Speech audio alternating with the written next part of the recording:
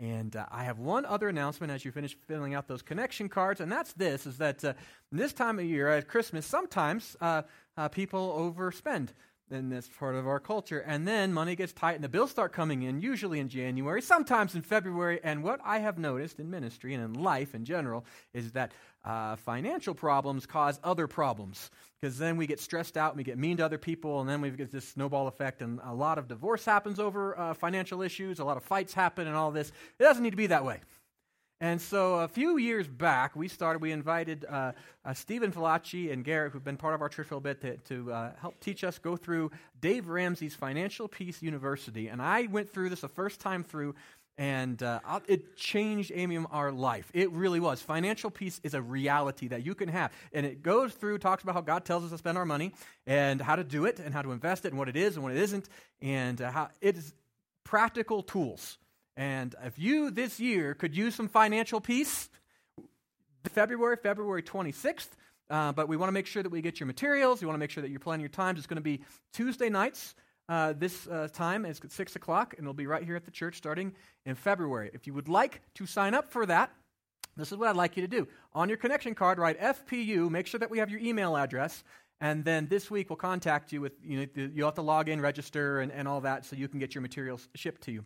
If you have questions about financial peace, you want to know more about it, you can write FPU, put a question mark next to that, and what we'll do is have Stephen Garrett, or actually Michael and Jamie Hodges will also be joining them and teaching this class, and so they'll be getting together with, contact you, answer your questions, and all that. So there is your announcement. Let's get into God's Word. How about that? Yes. We get to start. I thought I got to start the new year however we wanted to. It's one of the nice things about being with the staff, and we plan our sermon series last year, and we went through this, and we got to pick any book. We could do anything we wanted to at the beginning of the year.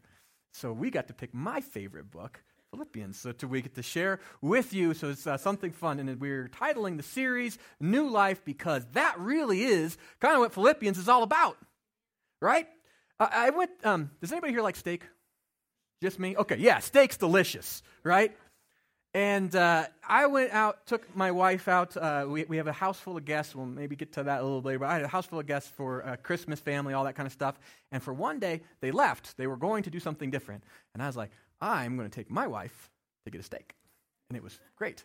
So we went into town and realized, and this was on New Year's Day, which was fantastic, except for most restaurants are closed on New Year's Day. So all the steakhouses that I would normally go to closed. So we went to a restaurant we don't normally go to, but they had a steak there. I'm like, yes, I'm going to have a great steak. And it's a steak Oscar. It's got like a crab. I guess the crab was named Oscar. I don't know why they call it that, but it was.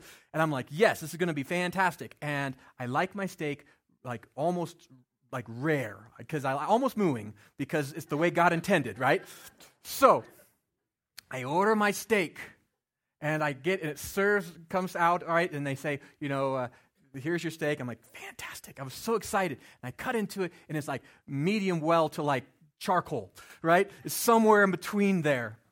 And my steak was dry, and it was destroyed, and, right? But then the waitress is like, gone. So we're waiting, and I'm like, I guess I'm just going to have this steak. Comes back, how is it? I'm like, well, it's kind of dry. Well, she said, well, how can I improve your steak? Can I bring you some steak sauce? I'm like, far be it from me to eat a steak with sauce, right? There is no improving the steak. The steak is not a great steak. There's no way. I can't just add a little cook. It's done. I think a lot of times this year that a lot of people make these what they call resolutions, right? Well, what they try to do is take their life and to improve it. I'm going to add something to my life that wasn't there before. I'm going to make myself just a little better. You're a cooked steak, right? Oh, I can get up earlier, I can run more, I can save a little bit more, I can do all these kind of things. But basically, most New Year resolutions about making me better and to realize that I'm just cooked. The great news that we have in Christ is we don't get a new steak, but we're going to get a better steak. We get a new steak. We get a new life. This time of year, people come to church. I'm going to improve my life. I'm going to start coming to church. I'm going to tell you that's not what church is about. Church, God is about this new life. New life. He's giving the whole new steak. And this time it's done right. That's what we're going to get to. That's what Philippians is about. And so, I'll tell you what, let's get into it. We say, how do I have this power for this new life? A lot of times, we try to do little things. We want to do these resolutions to improve our life. And then we fail. By the second week of January, half people have already failed their resolutions, right? And so if your resolution was to fail at resolutions, you're set. But for most of us, it's not how it works, right? We get there. We say, if I don't have the power to improve the life I already have, how on earth am I going to have the power to accept and take on this new life that God's given me? It can seem overwhelming. It can be almost threatening. I want to tell you that it's not up to you, and that's what's going to be our memory verse for this whole series. Our memory verse for this series is Philippians 4:13 says this, I can do all this through him who gives me strength. Not you. What God has called us is I can do all this through him. Now, this is from our passage, and Zach did an incredible job last week. And if you missed his sermon last week, go on to our website, funchurch.com. You want to listen to it. Contentment is powerful. Talk about in context, this is talking about the power, the superhuman strength to have contentment in life, no matter what. Comes through this passage. That's in context. Now, in context, we also want to say contentment, we have to understand, is what Paul talks about through all of Philippians. How do we get there? I can do all of this through him who gives me strength. This is an amazing passage because what it'll do for us as we go through this series, as we continue to live in life, the enemy's going to be there to tell you you're not strong enough to live this new life, to accept this new life. You're not going to be able to make these changes. And God's like, that's why he came. That's why he's given you his Holy Spirit. That's why it's his power that's going to be made alive in you and through you. This is how we answer the enemy, his lie that says that you're not going to be able to make it. But I can do all this through him who gives me strength. This is a radical message. You're not going to get this message if you go to any other, like a life coach, you're going to read a self-improvement book. They're going to say, I can do all of this if I have enough dedication. I can do all of this if I have enough information. I can do all of this if I have the right kind of situation. Then I can do all of this. Nuh-uh. This is radical. The world's message is this. You can be good enough if you can make yourself good enough. And there's two problems with that. The first problem is it's all about you. Our resolutions are almost 100% of the time about me. I want to stop being so fat for me. I want to stop being so broke for me. Right? I want to be better for me. It's all about me. That's tiny and small. Our resolutions are about two small things. We are called to something so much bigger than just me. The second problem is all up to me. The resolution, I'm going to save more money this year. Well, guess what? You might lose your job. Then what? I'm going to be healthier this year. You might get hit by a truck. Then what? We make resolutions and promises to ourselves that are based upon this crazy, chaotic world that we have no control over. If you're going to try to live this world according to your own power, you will be disappointed. At some point, you will be disappointed. The problem with the world's message, the world's gospel, you can become a better person. It's up to you. Become who you want to be. Well, I'll tell you what, I've seen what this world does to us. And I also know the weakness that's in me. I'm a cook steak. There's got to be something more. The message that we have in God is a much better one. We're going to talk about today a new message that our new life begins with. The message in Christ. So if you have your Bibles, would you please join me? We're going to travel through Philippians. Just turn them to Philippians chapter 1. That's going to be on page 818 if you have one of our Bibles. If you forgot your Bible today, don't worry about it. We got plenty in the back. We are a church, that is. And so we have them right there by the sound booth, and I encourage you to grab one. If you need a Bible, please keep it. That'll be our gift to you. Now, through this series, this is a book series. It's an exegetical series. We're going to go into the Bible, which means that you got to start with the Bible. So if you have a Bible, start bringing it. Because here's the thing. You're going to take notes, but you can also take notes in your scripture, right? You can do that. So when you read it, you'll kind of remember some things. It's a good way to do it. And like I said, if you need a Bible, take one. Our gift. Just make sure you have it. Okay, so Philippians 1, we begin this chapter. I want to tell you a little about Philippians, how it began, and the book itself gives us some good information. Verse 1, it says, Paul and Timothy, servants of Christ Jesus, to all God's holy people in Christ Jesus at Philippi, together with the overseers and deacons, grace and peace to you from our God and Father and our Lord Jesus Christ. So, in that passage, we discover a couple things. First one, who wrote the book?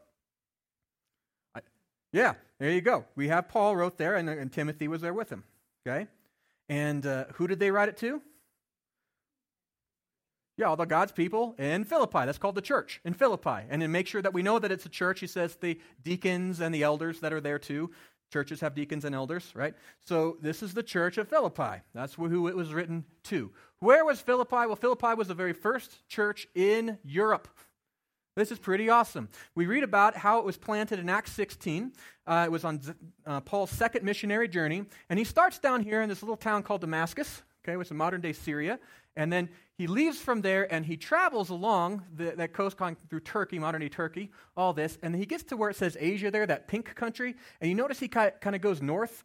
And he goes up to that green country area that says Bithynia and Pontus. Those are kind of states in the Roman world. And we read during that time, while he was kind of skirting in Asia, Paul wanted to go north. He wanted to go around the Black Sea kind of this way, right? He wanted to go through that area to take the gospel basically to modern-day Asia, okay? And it said that the Holy Spirit kept blocking him. The Holy Spirit kept him from going there. But you'll notice that he continues to just skirt the surface, like Paul is stubborn, okay? He could have gone through Asia, where there's lots of other cities, right? The 7 cities we read in Revelation, all that are down there in the middle of the Asia portion. But no, he wanted to go north. And it says the Holy Spirit, he was like, it kept blocking. Paul was like, can I go yet? And the Holy Spirit's like, nope. He's like, can I go yet? And nope, right? So eventually he skirts all the way across the northern part of that portion of Asia in there, which is Turkey, and he gets to the ocean. Now, he went as far as he could, and the Holy Spirit stopped him from going to what we modern-day Asia now.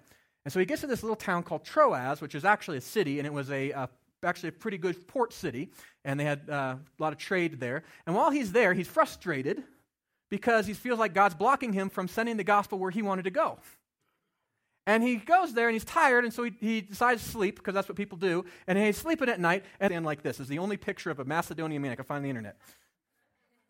So, anyway, Macedonian man is saying, come to Europe and share the gospel with us. And so Paul was like, well, that's a weird dream. It must be from God, and it was. And so the next day they get a couple of tickets on a boat, and he and Silas and Luke and Mark got on a boat, and they go up to this place called Philippi, which is where this church was planted. They go to Philippi. Paul normally, when he would plant a church, would go to the synagogues because Jesus is a Jewish Messiah, right? He's the one that God used the Old Covenant, everything like that, to explain to the world who the Messiah would be. And so Paul would normally go directly to them because it would make the most sense. The Messiah made sense to them. They were expecting him. And he would go there and explain, hey, your Messiah has come. This is great. And he would start the church from there. But here in this giant city of Philippi, which was a Roman outpost, it was a Roman city, actual Roman citizens lived there, which is a big deal. There were not enough Jews to have a synagogue in the entire city. This was a place that was completely dark from understanding the gospel. I mean, they would have no idea of the sacrificial atonement or anything like this, or even to expect the Messiah. So what does Paul do? Well, he's in the city, and he realizes no synagogue, and so he says there are a few Jews that live there, just not enough for a synagogue, and so he finds out where they go, and they would go out of town to this little place down by this river, and they would pray together. And so Paul said, okay, this is where I'm going to go. And so he went down there, and he met the believers, the Jewish folks that were there, and they went down this river to pray, and they met this gal who was there named Lydia. And Lydia was a very successful businesswoman. She had a textile company, and she was doing pretty good. And Paul explained the gospel to her, and she accepted it. And Lydia became the first European convert to Christ. Isn't that awesome? And Lydia had a lot of power. She was a very successful woman, powerful woman. And so she is baptized. The other people in her household were like, well, this makes sense. They are baptized as well. And we have the first home church. In Lydia's home, we find that the first Christians in Europe are planted there. But the gospel needs to grow. So Paul then goes into the city of Philippi. And you can read about this in Acts. Pretty crazy.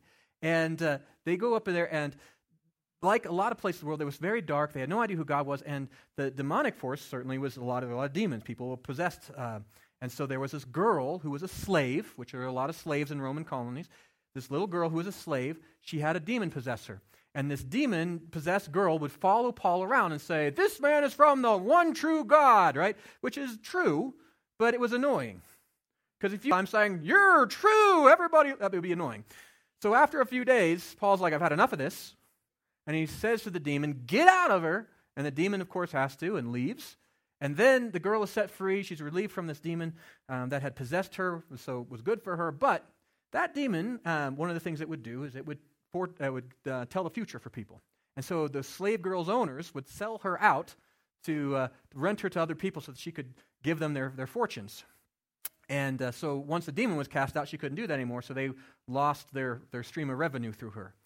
And so they weren't happy, and so they started telling lies about Paul and got the city up in a roar, and there was like an uproar, and so there was like this, they came out with their pitchforks and torches, and they're like, Paul, right? And they bring him before the city council, and they're like, these guys are trying to destroy us, right?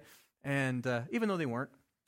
And so without a trial or anything like that, they take Paul, Silas was with him, and they whip him publicly brutally, and then they bring him to the prison, and they don't just lock him in prison, they chain them to actual floor in the wall, so they're stuck like this in a hard, cold stone prison, and then they were on the most innermost cell.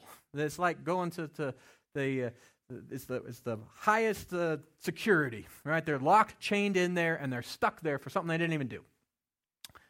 And while they're there, Paul and Silas are like, we have joy down in our hearts, let's sing about it. Right? And so that's what they did. All the way till it was like midnight. And I'm sure the other prisoners enjoyed that, right? So they're just hanging out, just singing, hey, the Lord's here, lead me to wherever, your faith is or whatever. And that's what they did. And then God sent an earthquake, and it was a bad earthquake, so bad that the prison doors fell off. And what we know about prisons is they're usually built pretty beefy. So if the prison doors fell off, apparently it was a pretty big earthquake. And so there was chaos at night. And the prison guard, he wakes up, he runs out of his house, he looks at the prison, and he realizes the doors had fallen off the prison, and he thinks this is it, because if you were a prison guard, and in the Roman law, this is how they made sure that nobody would escape. If you were a prison guard, if somebody escaped, then you had to finish out the rest of their sentence. Yeah, so there's good motivation not to let people escape. So he looks and is like, not just one, but all of his inmates had escaped. Disaster. And so he's like, well, this is done. So he pulls out his sword, and he's going to kill himself right in front of the door that had fallen to prison, because he couldn't see inside of the jail, because it was before they had light bulbs. So this was dark. And so he's going to kill himself, and Paul and Silas are sitting inside. Their chains fell off of them. They could have left anytime they wanted to. They were sitting inside, and they're watching this. And then finally Paul is like, hey, I'm going to kill wait a second. Who said that? And Paul said, we're in here. Nobody escaped. We didn't leave. And the prison guard's amazed because now he has his life back, right? And so he orders the other soldiers to go in. They bring their torches as they checked out. Everybody's there. And he's like, what is this? And so then he says to Paul and Silas, wait a second, why didn't you leave? And Paul uses that as an opportunity to share the gospel with his prison guard. And that very night, he and his whole family were baptized into faith.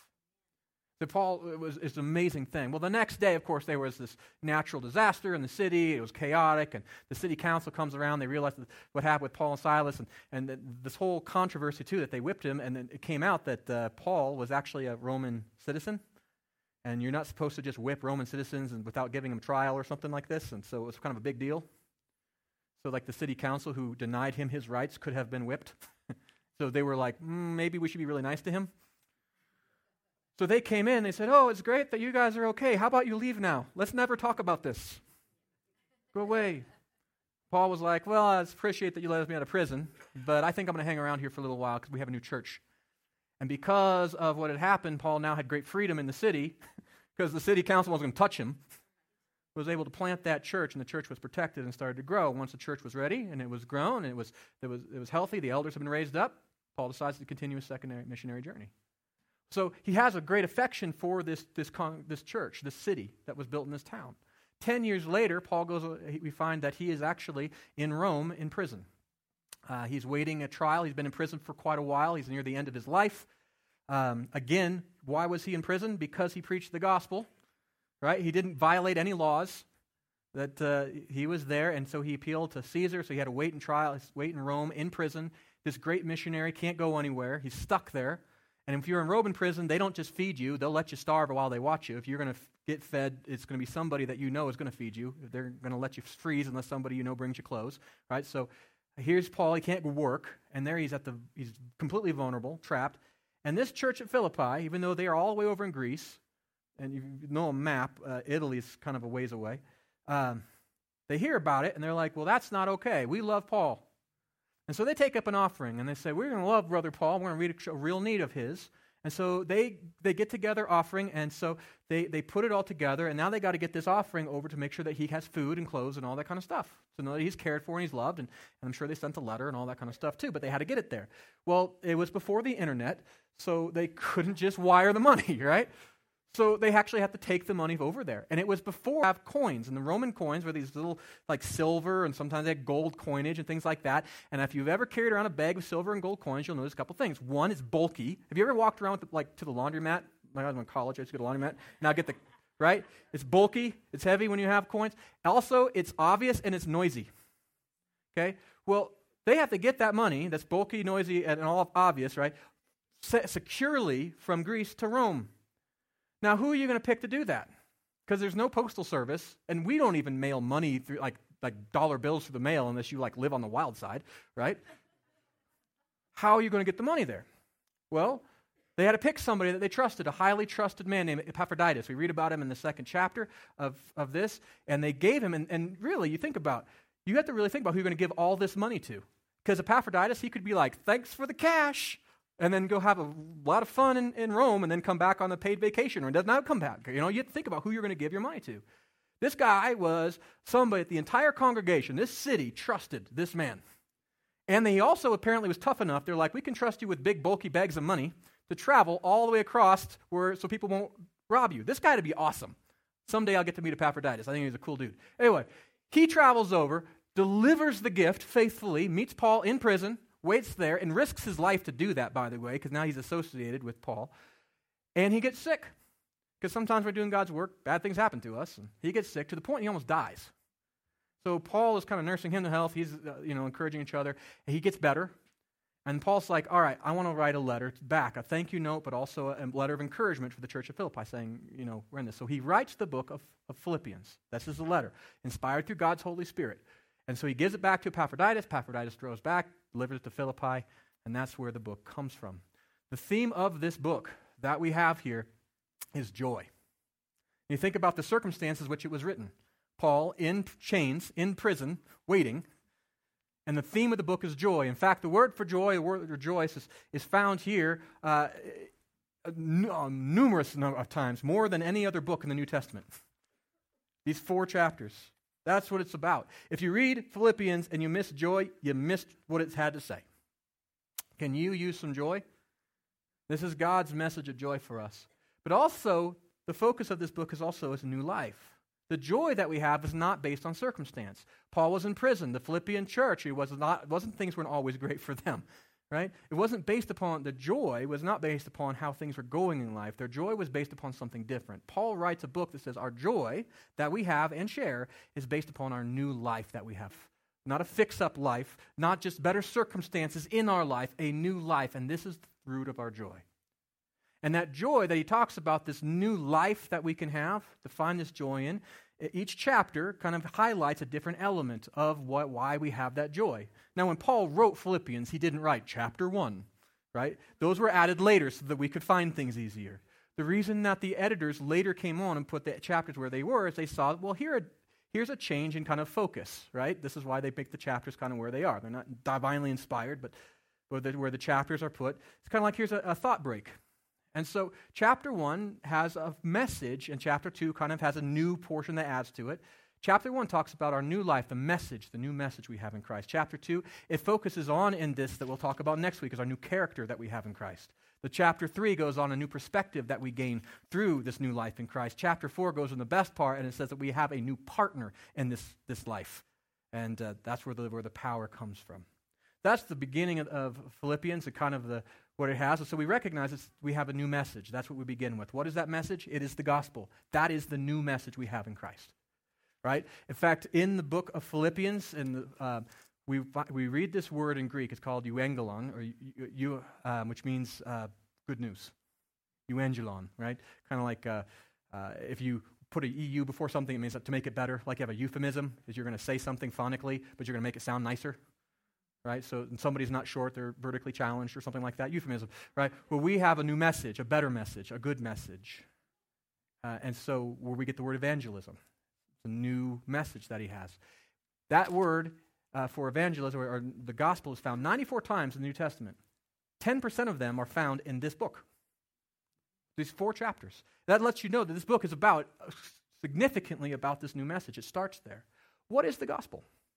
Well, Paul doesn't really go into explaining the gospel in this, even though he talks a lot about it. Why? Because he's writing to a church, people who already understand what the new message is. So what is this new message? What is the gospel? Well, if you remember, we talked in the book of Acts. We did that a couple weeks ago, a couple months ago, where we went through that. There's a new message. The gospel is this. It starts with this. It's not about you. It's not about us. It's about Jesus. That we can be saved by God's grace through faith in Jesus Christ as our Lord and Savior.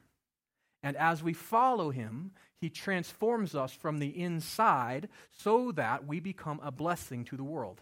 That's the gospel. And it's an amazing thing. This is the new message that we have. And so when we read this new message that we have, saved. You are saved by God's grace. That this is not something that you did. God did it for you. Right? But it starts with this. It's not about you. Think about this. All the stuff that we had, the gospel of this world is, it's all about you. And if your life is going well, then you've got a good message to give. And if your life is hard, then nobody wants to talk to you, right? Nobody loves you when you're down and out. I think I heard a song about that once. But God is a better message. It's not about you. It's about him. We can live for something bigger than ourselves. Our goals in life can be so much more. The problem with most people's resolutions or the ways they try to spice up a broken life is this, is it's too small. It's not enough. We live for too small things. And Jesus says you can live for something bigger, better, eternal. It's not about you. It's about Jesus. And he invites us into a better way of life, an eternal kind of life. And that kind of life is not because you deserve it. It is by God's grace, meaning you don't deserve it. It's not a wage. You don't earn your way into the kingdom. You're not so good now you can start showing up at church. You show up at church, you recognize I'm not good enough and never will be, but God loves me. And he does love you. Man, does he love you. We just celebrated at Christmas. He loves you enough to even leave heaven to come down and save you. But you can be saved by works? No! By knowing the right things all the time, being perfect? No. Through suffering enough? No. Saved by his grace. Through faith. That's an amazing message. This is the only thing on earth. I mean, we get the best invitation. This is why it's such good news. It's not something you can fail with because God didn't fail. He did it. He came to earth. He died on the cross for your sins. He rose again, proved he's God, and has overcome death, overcome sin, and says, now I'm welcoming you a family. Just trust me. But this faith has got to be in him. It can't be anybody else. He says, you got to trust me. By grace through faith in what? In Jesus Christ as Lord. I mean, we have to understand that he's God, and it makes perfect sense why. Because if Jesus is just some smart old, sage that lived around, a couple thousand years ago, then he has no power to really save you. His wisdom might help you a little in life, but he can't transform you because he's dead. But if we recognize he's God, he has every ability to save me. This is why we must trust that he is Lord, he is God. And when I say Lord, it means that he has the right that we follow him. The gospel is not a conversion experience where Jesus says, hey, do you believe that I'm who I said? And you say, yes, I do. And you're like, all right. It's not how it works. He is Lord. We find in the gospel Jesus never following anybody. He walks through the crowds and says, if you want to listen to me, you want to come, you follow me. Right? This is how it works. He is Lord. Jesus is not interested in following you in your life. He says, let me take you where your feet would never go. Let you follow me into places that you would never be able to see on your own. You follow me. That's what a disciple is. We follow Jesus. Lord. We need to trust him as Lord. Believe him as Lord. Not our puppy dog, not our slave, not a little genie in a bottle. He is God. And we believe it because only God can save me from my sins. Only God can transform me from the inside out. Only God is really worth following, by the way, but also he's Savior. That's the second thing we need to believe about him. That God didn't just show up. Jesus didn't just show up so that he could make us have a better life. He came to save me. He came to throw away that old burnt up steak and offer me a new one. That's what he came to do. He is Savior. That's who I trust. My hope is in him. That is the gospel. That's why it's good news. It's a message that's different in the world. It's not about you. It's not up to you. It's something so much better than you. And this is the gospel that we find that Philippians speaks about over and over and over again. The new life we have begins with the gospel. Chapter 1 really talks about not just what the message is, it really talks about is our response to it. In fact, it gives us 3 responses to the gospel.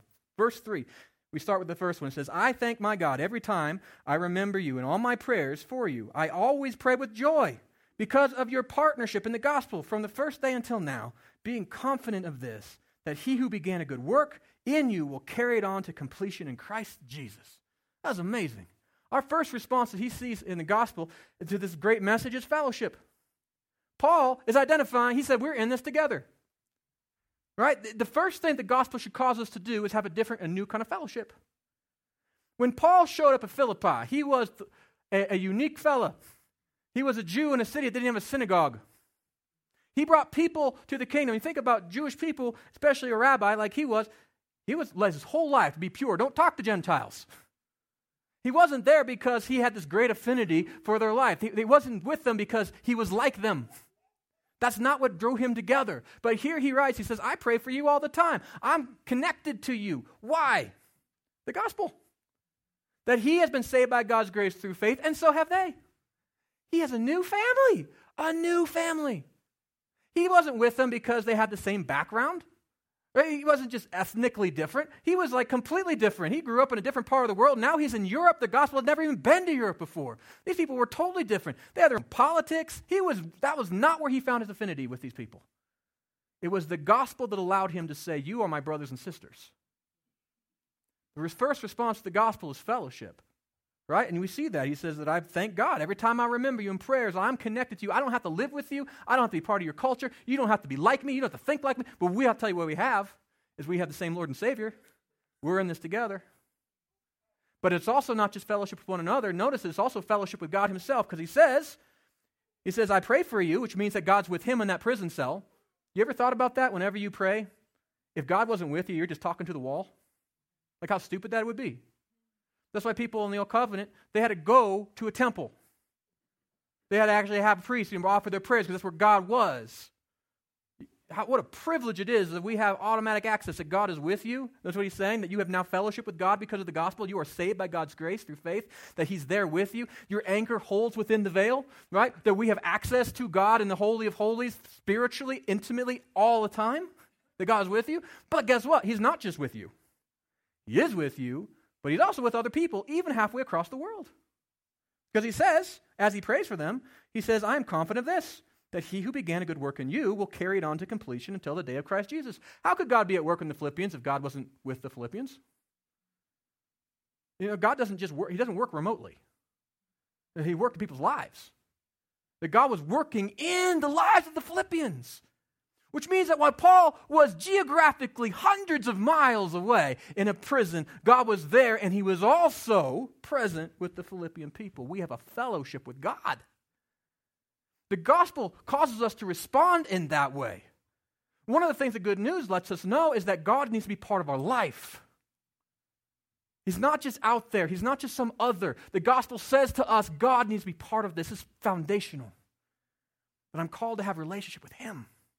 And because I have a relationship with him, I have a relationship with the people he's accepted, which is his family. So we have this new life. It has this fellowship. It responds to us. This is why we come to church. We don't go to church because it makes us feel good. I hope it makes you feel good, but that's not why we come. We don't come to church because we like one another, because there are days that you don't like one another. Right?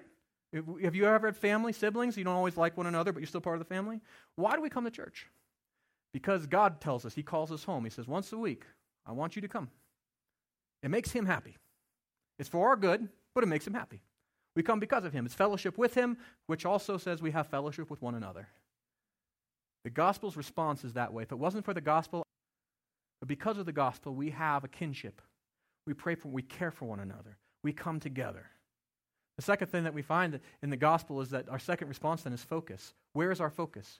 This world tells us to focus on me, doesn't it? All the time. It's always about me. Can I improve my life? Am I doing better? Is this fulfilling for me? It's all about me, me, me, me, me. The gospel gives us a different focus. In fact, the gospel starts with, it's not about me. It's about him. right? So we read about Paul, how he demonstrates this. We'll start in verse 12. We'll read 12 through 14. It says, "Now I want you to know, brothers and sisters, that what has happened to me has actually served to advance the gospel." What has happened to him? Oh, I don't know. He just got thrown into beat up and thrown into jail for years for crimes that he didn't commit. He says, all of this has happened to me, and he's not bitter about it, by the way. He says, all of this has happened, and it's actually a good thing. He says, that has happened to me has actually served to advance the gospel. God's at work in this. Can you imagine? He says, as a result, it has become clear throughout the whole palace guard and to everyone else that I'm in chains for Christ. It's obvious that they're not persecuting me, they're persecuting Jesus. That they recognize that the palace guard now knows about Jesus. And that some people say he's worthy to suffer for. This is a good thing. Verse 14, it says, because of my chains, interesting enough, my brothers and sisters have become more confident in the Lord and dare all the more to proclaim the gospel without fear. He's like, my suffering, because they're like, hey, God's with you in that. He's not going to abandon us. We don't have to be afraid anymore. And because he was able to suffer, he was able to say, listen, the gospel's showing. So this is why Paul wasn't bitter. Most people become bitter in life because life doesn't give us what we think it owes us. Isn't that true? You work really hard to be a healthy person, and then all of a sudden age catches up with you, and it's just mean. Right? You're like, I lived my whole life as a good person. How come I can't, my knees don't work anymore? Right? We do our whole life. We budget. We do all of our finances. We do everything. We set it up, and then somebody robs us, or the stock market tanks, or you get like a Bernie Madoff type person just absconds with everything. You're like, I worked for that. This is not fair, and we get bitter at life. I'll tell you, this world has ripped every one of us off. Every one of us. It's a broken world. That's the point. This isn't heaven. It's dangerous. Every one of us had relationships not go the way that we worked and earned them for. It's not fair. Every one of us have suffered things because other people are nasty, or because the world is broken, bad stuff has happened. That is reality. Our focus can't be on, this world didn't give me what I wanted, because if that's the way it was, we're all going to be bitter. We're going to be perpetual victims isn't that the way the world works? We don't see Paul doing that. He's not sitting in prison brooding, those nasty Romans and Jewish people who stuck me in here. I don't like them, right? I'm an oppressed person. He says, you locked me up, the gospel's still going. I'm actually happy about it, right? I see God at work, and I know God's still working with you. It's good. It's good. I'm good. That's what he was. Where's his focus? The gospel. The new message, this is the focus, because he says, what has happened to me actually advanced what? What is the word he says there? Has actually advanced the gospel. This is the focus. It's not about you. It's not about me. Sometimes we will suffer, and God says, he promises, I will use your suffering to do great things through you, in you, and for you, but also for his kingdom. That's the promise. So our focus is different.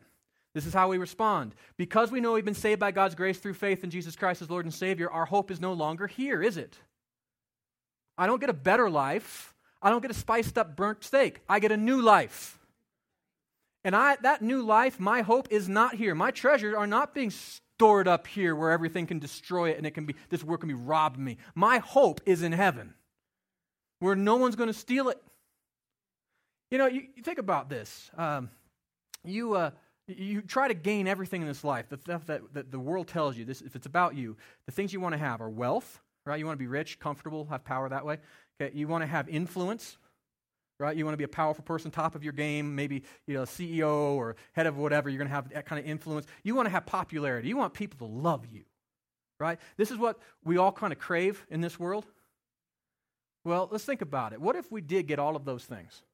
I mean, to just an enormous measure that we got them. Let's just say that you were so smart, you invented some kind of new gizmo gadget or something like that, and like you became the wealthiest person in the world, and you were so rich you were able to buy all the countries. You're like, ching, I'll take China, please, for 200 and all, right? You buy all of them now, and everybody in the world has to like you or you kill them, right?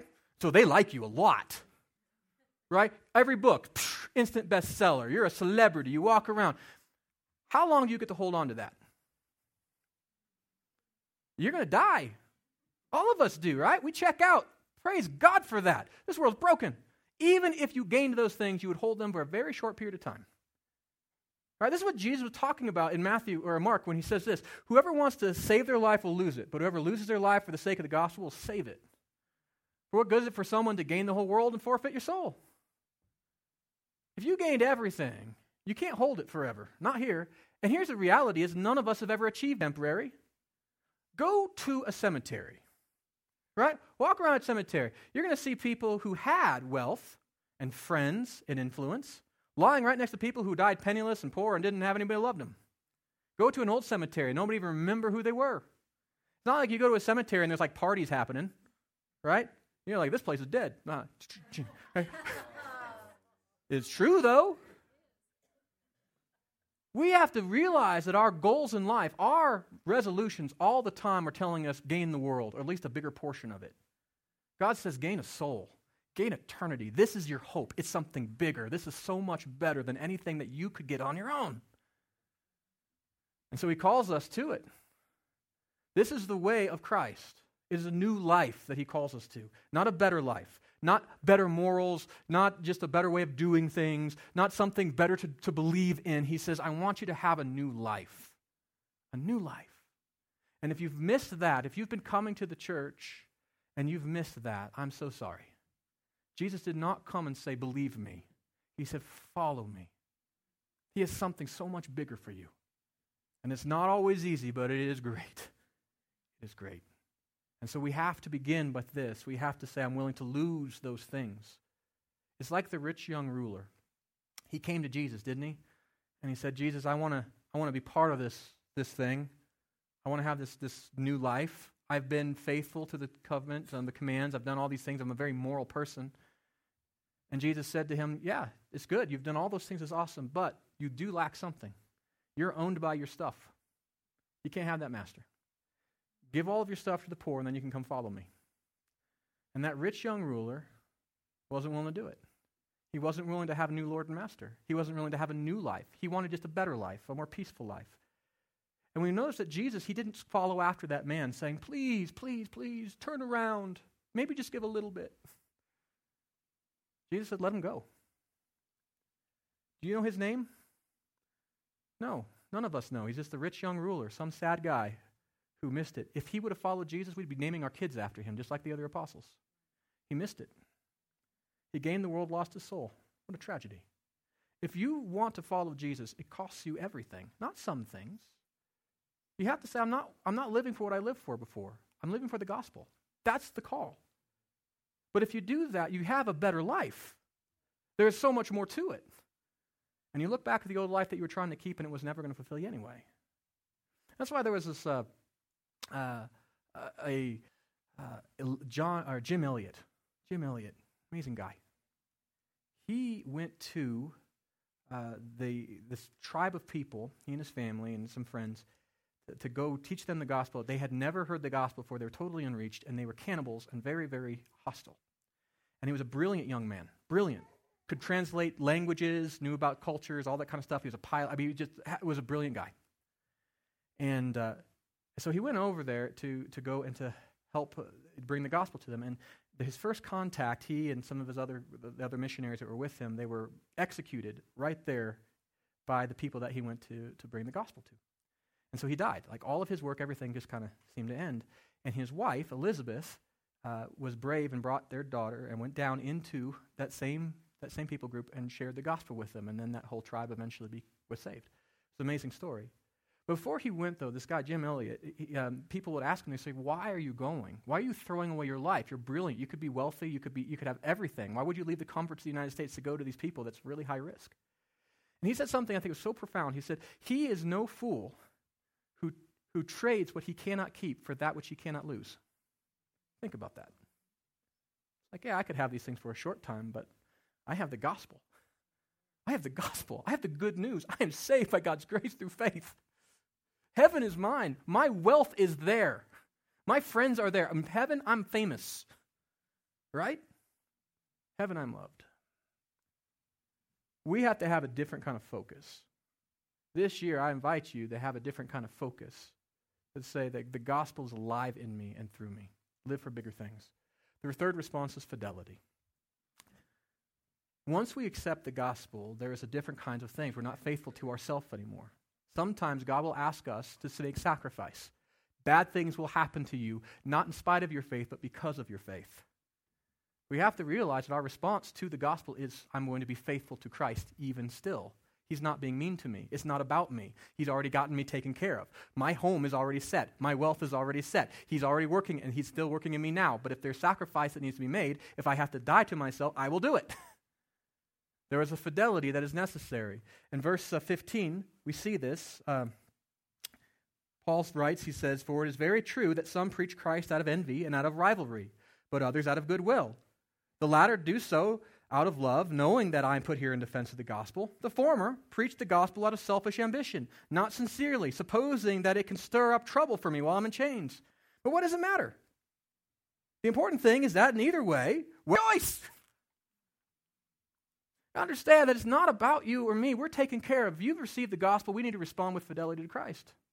He's cared for you. He died on a cross for you. Now we have to pick up our cross and follow him. That's what Jesus said. In fact, one of the parables that Jesus said, he said, count the cost before you follow him. He said, don't be like a guy who goes to build his house without ever making a budget. He says what will happen is you don't count the cost. You think, oh, I want the house. So you go out there and you do all your effort and your work and all that kind of stuff. And you get half a house built and you run out of money. And you're like, oh, and then you got to quit.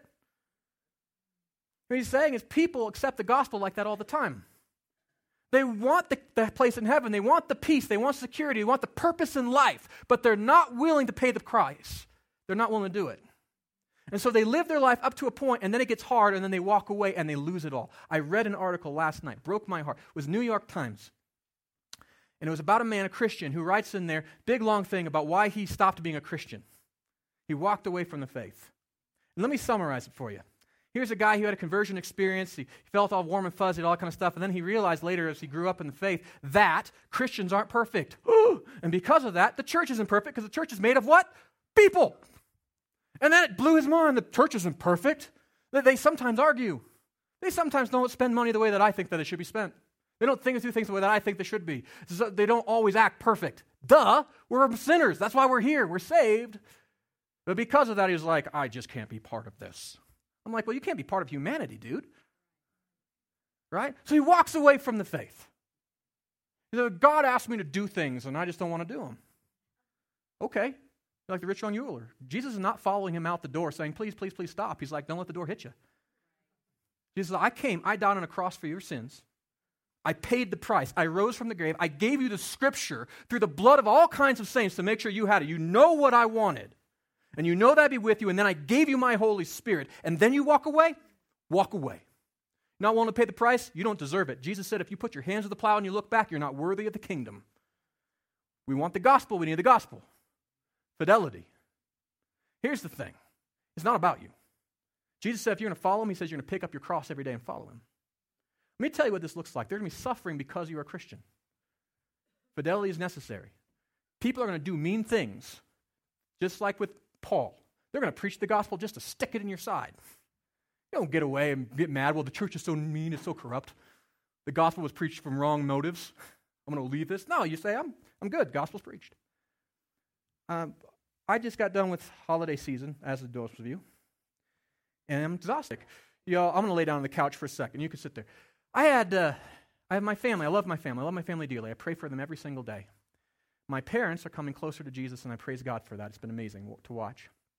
My siblings, on the other hand, for the last 10 years have walked further and further away, harder and harder away from God. And Amy and Thomas and I, we've walked closer to Christ.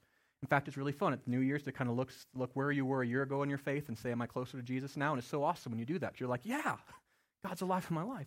Well, there's a separation.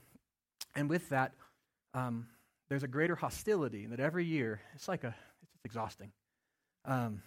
They come and they more and more reject us. That's what it feels like. So over the last 14 days, I've been called everything from dark-souled, dangerous. Did you know that because of just I'm a white Christian male guy, that I'm intrinsically sexist, racist. I'm basically genocidal. I was called that by a niece. And my son is left out of things because he's a Christian. There's a cost to it. But I realized last year, this is why I'm exhausted, but I'm not broken. Last year during this time, because it's been this way for several years, and every year it's kind of hard, and it's hard to be stabbed by the people you love most. You have that? A lot of you get it. I was reading the Gospel of Matthew, and Jesus said, don't be surprised, my brother, sister, that the world hates you. It hated me first. He went on to say, if the world says awful things about you and people you love say mean things about you, malign you because of me, he said, throw a party, because you basically won the heavenly lottery. Great your reward. I realized at that time that they weren't rejecting me. My family loves to be around me so long as I don't act Christian. They really do, right? Oh, they'll love to come over. They'll play games, and nieces and nephews want to be around me because I'm kind of funny sometimes, and I'm goofy, and I don't mind to sing karaoke at the top of my lungs. I'm fun.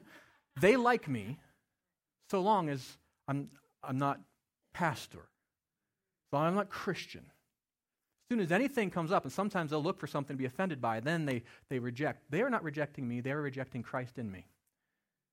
If I would just walk away from Jesus, if I would say that all of you are the dark-souled people that they say you are, and I was too, and now I've seen the light of their new whatever crazy ethics that they have is the right way to go. If I bow down at the altar of their secularism and of what they want to do, I would be embraced with open arms. It's not about me. They reject me because they reject Jesus. That's the persecution and rejection. It is the cross. Jesus said, if you don't love me more than your family, you don't deserve me. I love him. And it doesn't mean that I hate my family. Here's the thing. The world wages war, doesn't it? And what does it want to do when they sit in my own house and they malign my own Savior as they sit under a picture of a cross, right? As they like alienate my son, as they assassinate my character, I want to strike back. Human part of me wants to do the old way and go back up and say, how dare you talk to me about ethics? How dare you talk to me what's right and wrong, you God haters? And part of me wants to say, I hope you like it warm because you're going to be toasty for a while. This is what I want to do. But I will tell you how many fighting, screaming matches we had in my home. 0. Because they came at me with hate, and Jesus said to love your enemies. And I would hold my tongue, or I would respond with just, well, I don't see it that way. Sometimes I've just told them, listen, that hurt, but I forgive you. Right? We all do that. This is the new way. We demonstrate a different kind of life, a life that leads to peace, a life that even though I don't feel safe in my own home when my family is there, they feel safe. They feel loved. I don't need their love. I have God's love. And because of that, I can love them in a way that they can't even fathom yet. And someday when God redeems them and I get to heaven, I'll get to have more riches than they do. And so that's where I get my... right? But this is a different fidelity that we have. How many of us live our life trying to please other people, trying to please ourselves, buying things we can't afford to impress people we don't even know, working ourselves silly for a career that we're never going to keep fully forever, giving up all of eternity so that we can take just a piece of today? There's a different way. Jesus said, the gospel is yours, be faithful. You don't always have to like it. You won't understand it. It's going to be painful at times. You'll feel lonely at times, but it is worth it. Follow me, he said. Past the cross, past the empty tomb, and into the heaven. That's what he says. Follow me. The new life. The new life that we have, you, I, both have in Christ. This is so much better than a New Year's resolution. It is an invitation today to live differently. So how do we live differently? It starts with our new message, doesn't it? A new message that says that we are saved by God's grace through faith in Jesus Christ as Lord and Savior. It's not about you. It is totally about him. And as we follow him, he transforms us. He changes. His power transforms us from the inside out so that we become a blessing to the world. Enter that new life with us.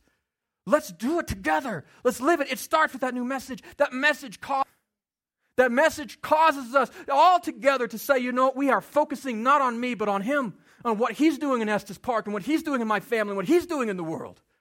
It's worth sacrificing a little for that. And so we respond with fidelity. It's not about my comfort. It's not about my goals or my dreams. I'm with Jesus, and I have a new life in him. And I invite you to join me this year on this adventure to live this new life. How are you going to do it? How do you take those next steps? How do we follow the Lord? Well, I have some just simple steps, next steps I'm going to challenge you to take. You take out your connection card. Some easy things to begin with. Remember, steps aren't giant leaps. Steps are steps. They may seem small, but I tell you, enough small steps will take you to great places, especially if we're following Jesus. So would you take a step of faithfulness today? in this new life, the first thing I'm going to challenge you to do is, would you memorize Philippians 4:13? That you can do all this through Him who gives you strength. Would you take that and make it real today and this week? When the enemy comes and all this is saying, I'm not going to be good enough myself, you say, it's not up to me. I'm going to trust God. I'm just going to be faithful. I'm going to be faithful today. Through Him, He's going to give me the strength. Would you do that? If that's you, take this memory verse card, pull it off, put it in your pocket, your wallet, take it with you. Think about it every day. How does it apply? What maybe we want to do is read Philippians 1. I read a couple of verses. Read the chapter. There's a whole lot more. There's great stuff in there. Or how about this? Would you pray for 3 people? Because the gospel wasn't just for you. The good news is that Jesus didn't come to just save you. Heaven would be lousy if it was just you there. Right? We want to populate the party. And so we've been sent out to spread the gospel. And how do we do that? It starts with prayer. Pray that God prepares the hearts. And you know 3 people who don't know the Lord. And if you don't, come talk to me. We'll help you make new friends.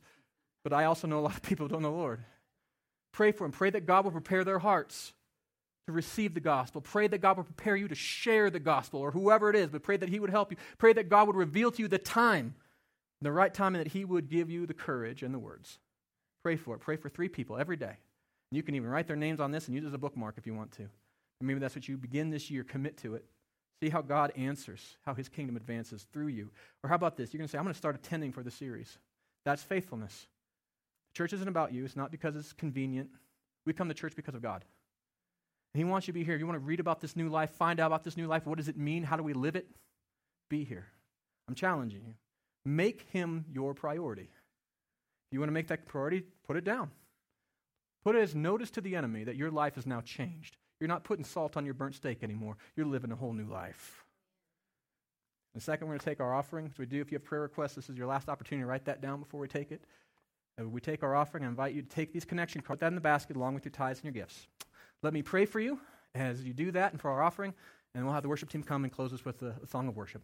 Let's pray. Father God, new life in you, fantastic. You are amazing. Thank you for this family of faith that you've brought me to, the kinship and camaraderie that we have, this fellowship that we have with you, but also with one another because of your great love. Help us to treat one another with grace and mercy and faithfulness. Focus us this year, this church and the churches in Estes Park. Bless us with your direction and guidance through your Holy Spirit, Father, that we would be focused on your gospel and less on ourselves. And Father, we pray too that you would help us to be faithful to you and your word. Give us the courage to obey you and to trust you and to follow you so that we could go to the places that we would only dream of before. Father, be miraculous in us in that way. Transform us. Give us the courage to see you at work in this life. Father, I pray that you would take these tithes, these offerings, these gifts, and, Father, the commitments that we've made, all of them investments in your kingdom. Grow them greatly, that your kingdom would advance and that you would receive the glory that you deserve. We pray this in Christ's name. Amen.